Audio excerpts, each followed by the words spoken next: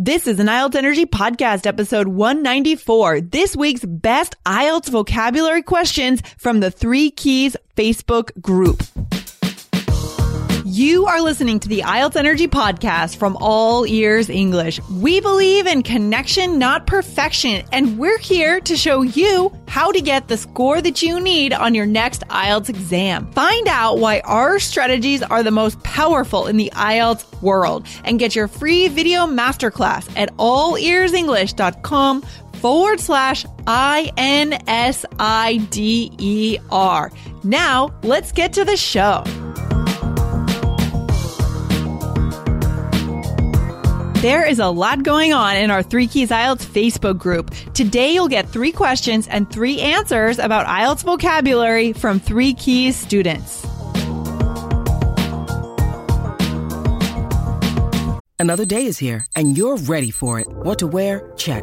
Breakfast, lunch, and dinner? Check. Planning for what's next and how to save for it? That's where Bank of America can help.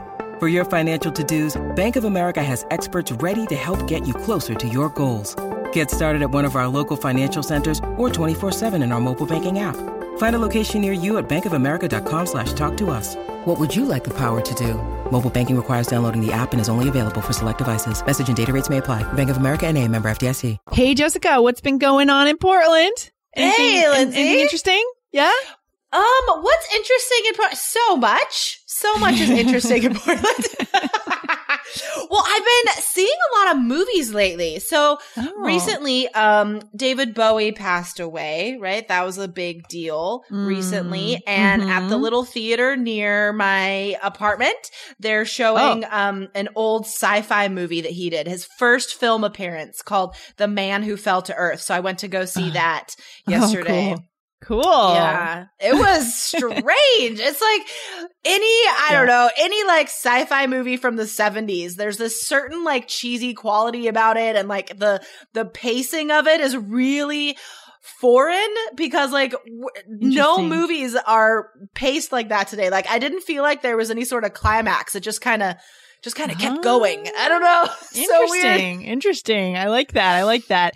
And again, for our listeners, I mean, there are ways to use movies to prepare for IELTS, right? I mean, that's definitely something that we believe in here. Yeah. You just need to know how to do it right. For sure. And you know what, guys? You could use this to set you apart from the crowd. We talk a lot on our show and in our in our course about how to make yourself unique, how to show the examiner that you are something special. You are above that 6. You are at that 7 or higher. And that we do that by showing the examiner that we have this other level of English that other students don't have. And you know what, guys? A great way to do that is use your own personal interests to watch movies that aren't the same as everybody else, not the newest blockbuster at the expensive cinema. Like go to some of the, like, I'm sure these don't exist in every country, but every country I've lived in, actually, there are always second run movie theaters and they have like older movies and like funky matinees and they're cheap tickets. Like here it's like $3. Watch something that's a little different. Like I watched a sci-fi movie from the 70s. If I heard a student talk about that, about watching a sci-fi movie from the 70s, I would be so impressed. Like this student would be way more interesting to talk to than the other student talking about, what do students talk about? Prison Break, Friends. Fast and the Furious, Friends. Yeah, like I don't want to hear about that anymore. Right, because those shows like Friends, I know that our listeners, I mean, a lot of English students around the world seem to be obsessed with Friends, but Friends is more guided towards a mainstream market, right? And these other niche movies are more geared towards weird interests. And when you talk about your interest, your eyes light up and you get that intonation we keep talking about. And you can't help but smile. And that could really influence your score, as we have already talked about. Yeah. Yeah. Like so yesterday we talked about our power hour a little bit, right? That reminds me that in almost every power hour, this topic comes up, that when that I encourage students to talk about their personal examples, stories from their life, because as soon as they start talking about that, their fluency score goes up, their pronunciation score goes up, their vocabulary score goes up. Oh, look at that. Yes. Yeah. Like it influences everything. And it seriously is like a whole band point difference. If I hear a student talking about what they like about their English grammar class because their teacher is nice and they have good partners, like that's super boring. But if I ask them what they're studying right now and they think of like something super funny that happened in class yesterday and tell me that story, that's going to be like a whole band above what their boring answer would be otherwise. Totally. I mean, I think it takes a certain level of spontaneity to be able to bring in our own interest, right? For sure. So guys, the point is to get to that level of spontaneity when you're in the test is to practice as much as possible in your study plan, right? We want to be used to bringing up topics that we're interested in. Exactly. That's why the students who connect in our course and meet on Google Hangouts or Skype or WhatsApp or Facebook, whatever they're using to video chat with each other. And then they get to talk about their own culture, which is something that you don't practice talking about in English, but you must practice talking about in English because it comes up on the speaking test all the time. And if you're in our Facebook group in our course and you're meeting students from Brazil, from Saudi Arabia, from Russia, from Hong Kong, you're naturally going to talk about your culture because you're curious and you're having conversations with students from all over the world. So in so many ways that will help you on your IELTS test. I love that. And we've got that built-in community in our course. So as soon as you join our course, guys, if you buy the full course, you get to introduce yourself to the group. In the Facebook community, you tell us what your target score is and a bunch of people will welcome you. And all of a sudden you have access to hundreds of students, right? To connect with and to practice on Skype with and to ask questions of Jessica anytime you want, right? And speaking of the questions in the Facebook group, we were pretty active in there this week, Jessica. I've been busy. I've been busy in the Facebook group. Good questions. I mean, what were some of the questions? Good question. What kind of questions did you get this week? Why don't we throw out a few of them? All right, cool. and throw out our answers. I mean, what were we talking about in there? So one of the first ones was, let's see. Could you please tell me the meaning of this sentence and when to use it? And then this person quoted a sentence that says, from 20 quarts and 15 quarts respectively in 1980, gas showed an initial fall and coal a gradual increase, with the two fuels equal between 1985 and 1990. Whoa. I know. That is such a complicated question. And it was interesting to me to watch the students post what they thought it meant because it's such a convoluted way of expressing an idea that I think to students, this looks impressive because it is complicated. And they think, oh, well, that must get a higher score then. But actually, like the way it's trying to express this more or less simple idea and making it complicated, that is not a good way to communicate. So even though this sentence looks really impressive, it's confusing. So okay, we have to remember to like type this question out in our show notes, right? Because we will. So, we'll all it means is that let's see. So gas started at 20 quarts. And coal started at 15 quarts in 1980. Those were their numbers. So this is a writing task 1 change over time question. All right. Okay. Good to know. So gas and coal started at those initial numbers, 20 quarts and 15 quarts. And then, gas started to fall and coal started to increase until, 1985, they became equal. And then they stayed equal until 1990.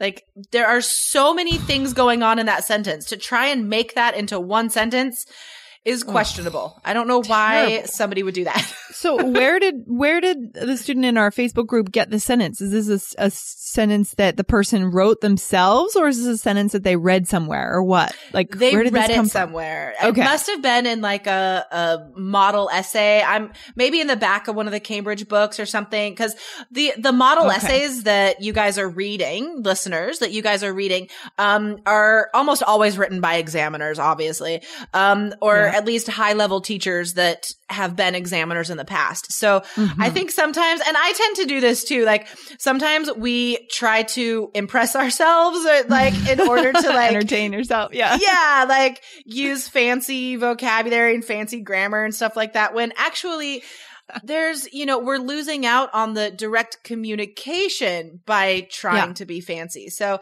yeah, that's true. Yeah. We have to, don't try and be too complicated, because then that takes away from the communication and that'll make your score go down, because even I live IELTS all day, every day. Even I had to stop for a second and read the sentence a few times and be like, okay, what? Like, what is this talking about? Yeah, it's true. I mean, I think we know we've already said on the show a bunch of times that good writing in the real world is not necessarily good writing in IELTS, but I think there's a parallel here, though. The best writers in the world tend to communicate in a very simple but powerful way. Like I'm thinking of Stephen Pressfield. I think I brought him up once before. He writes about art and about entrepreneurship, and he doesn't use any major fancy words. He doesn't need to. He knows how to bring the words together in a very concise, but the message ends up being so powerful and eloquent. It's incredible. Yeah, I was just going to say that. Yeah. I was just going to say that the message is what's important here. So like the motto of All Ears English, connection, not perfection. It's the message. It's the idea you're trying to communicate. So in our writing, guys, I think this is important to remember on test day and in your preparation, is that you need to stop worrying so much about the vocab and the grammar. That is not the most important thing in your writing. The most important thing is your ability to communicate clearly. And that's what you're graded on. And good vocab and grammar help with that. Of course. It's all part of the package. But that clear communication is the priority, not a super convoluted grammatical sentence like this. Don't lose the meaning for the words by trying to use flowery language, right? I mean, that's what will bring your score down. Yeah. Wow. And when you go to university, the professors are going to hate that if you try and sound too fancy. They just want the ideas. So you might as well start practicing that clear communication now. Well, it's tricky though, Jessica, right? Because we know that in different cultures, it's the opposite, right? I've seen, from some of my students in the past from Western Europe, not necessarily our IELTS students, but for other English tutoring stuff, I've seen much more flowery language being the norm in those cultures. Whereas here, we like the direct, concise, eloquent, like powerful message. So we were coming from different ways of writing, different styles. So that's hard. So just be conscious of the fact that the direct communication in speaking and writing, like that's what we're after. So there were two other really good language questions here. One was about the idiom making ends meet. So this is a really good idiom. And the question was about if it's formal or informal, like where is it appropriate to use this on the test? So like if we're going by strict academic writing rules, we're not supposed to use lots of idioms like that. But as I've said before, guys, IELTS is unique. There are academic writing rules that you can break in order to get a higher score. So this phrase would be awesome to use in writing task 2 and anywhere on the speaking test, making ends meet. I think this idiom means, to make enough money to pay your bills. Yes. Basically. To survive. Yeah. To survive. Yes. Yeah. Nothing above that. You're just making enough money to survive. Right. Yeah. And so this could come up in connection with so many IELTS topics, with shopping, with food and health, with income, work, being a student, jobs. Careers. So this is a great idiom to learn and practice using, guys, because you could definitely use it anywhere on the exam. If you're ready to take the next step and go deeper than this podcast and to get started with our Insider Method, you can do it for free in our free 3-video series. It's an IELTS masterclass that's designed to give you a taste of our Insider Method and strategies. Go to allearsenglish.com/insider, enter your email, and you'll immediately get video 1 where you can start learning our strategies. Go to allearsenglish.com/INSIDER.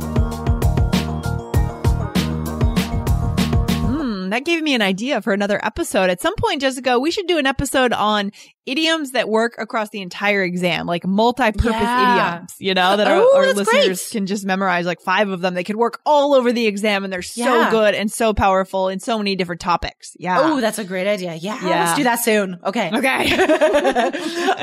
So the last language question, this is about contrast linking words. So guys, we talk all the time about how, in order to get high scores for fluency and coherence on the speaking test, and in order to get high scores for cohesion and coherence on the writing test, even though it's not natural, you guys have to use lots of linking words, a variety of linking words all over the place in order to score highly in those categories. So these 2 linking phrases the student asked about, by contrast and on the contrary.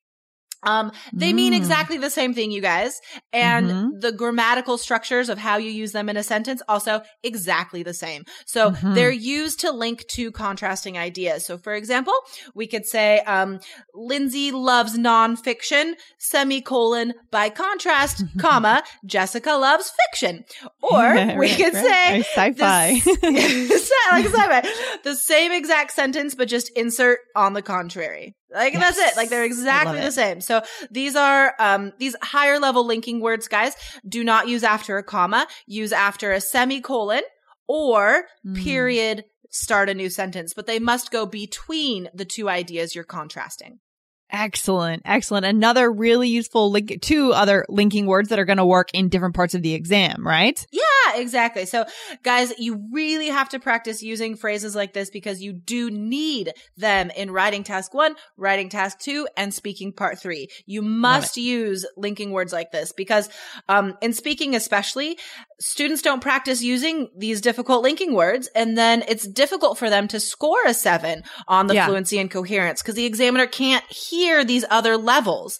So you have to practice using them in speaking answers also. Yeah, but one question. So this one sounds, to me, it sounds a little more formal. Would you agree? This on the contrary? Okay, so would we want to avoid it in speaking part 1 then? Exactly. Push it over to speaking part 3. Because we did do an episode a few weeks ago, Jessica, about one student who was describing her house and she was using very formal linking words, right, in speaking part 1, and it was weird, right? It's like going to a barbecue in a tuxedo, we said. So that could be a pitfall that our students might succumb to here with this on the contrary. We want to avoid that. Yeah. Exactly. Okay. Yeah. So just 3 areas on the exam: writing task 1, writing task 2, speaking part 3. That's where these are appropriate. Yeah. Good to know. Woo. Good point. Excellent. It's so much fun talking about, I mean, you and I, we could talk about language all day and we just pick apart things and the meanings and context and stuff. So it's really getting to have conversations about language with students from all over the world in our course. Yes. I love it. I love that that's my job. Like, it's so fun.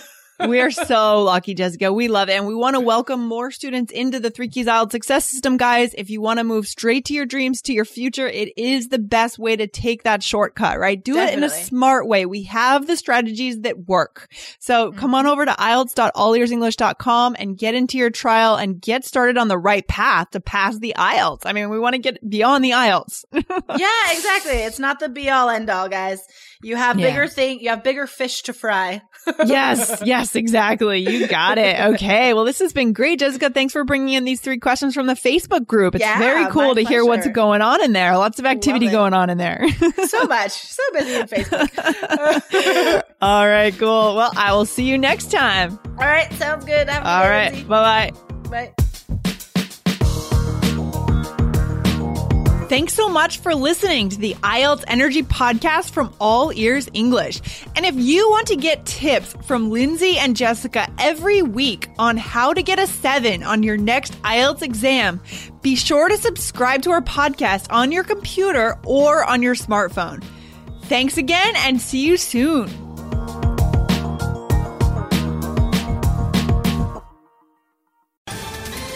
Ohio, ready for some quick mental health facts? Let's go.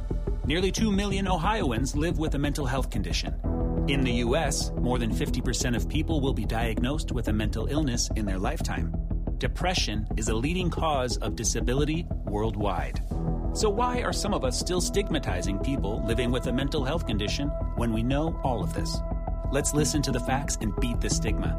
Ohio, challenge what you know about mental health at beatthestigma.org.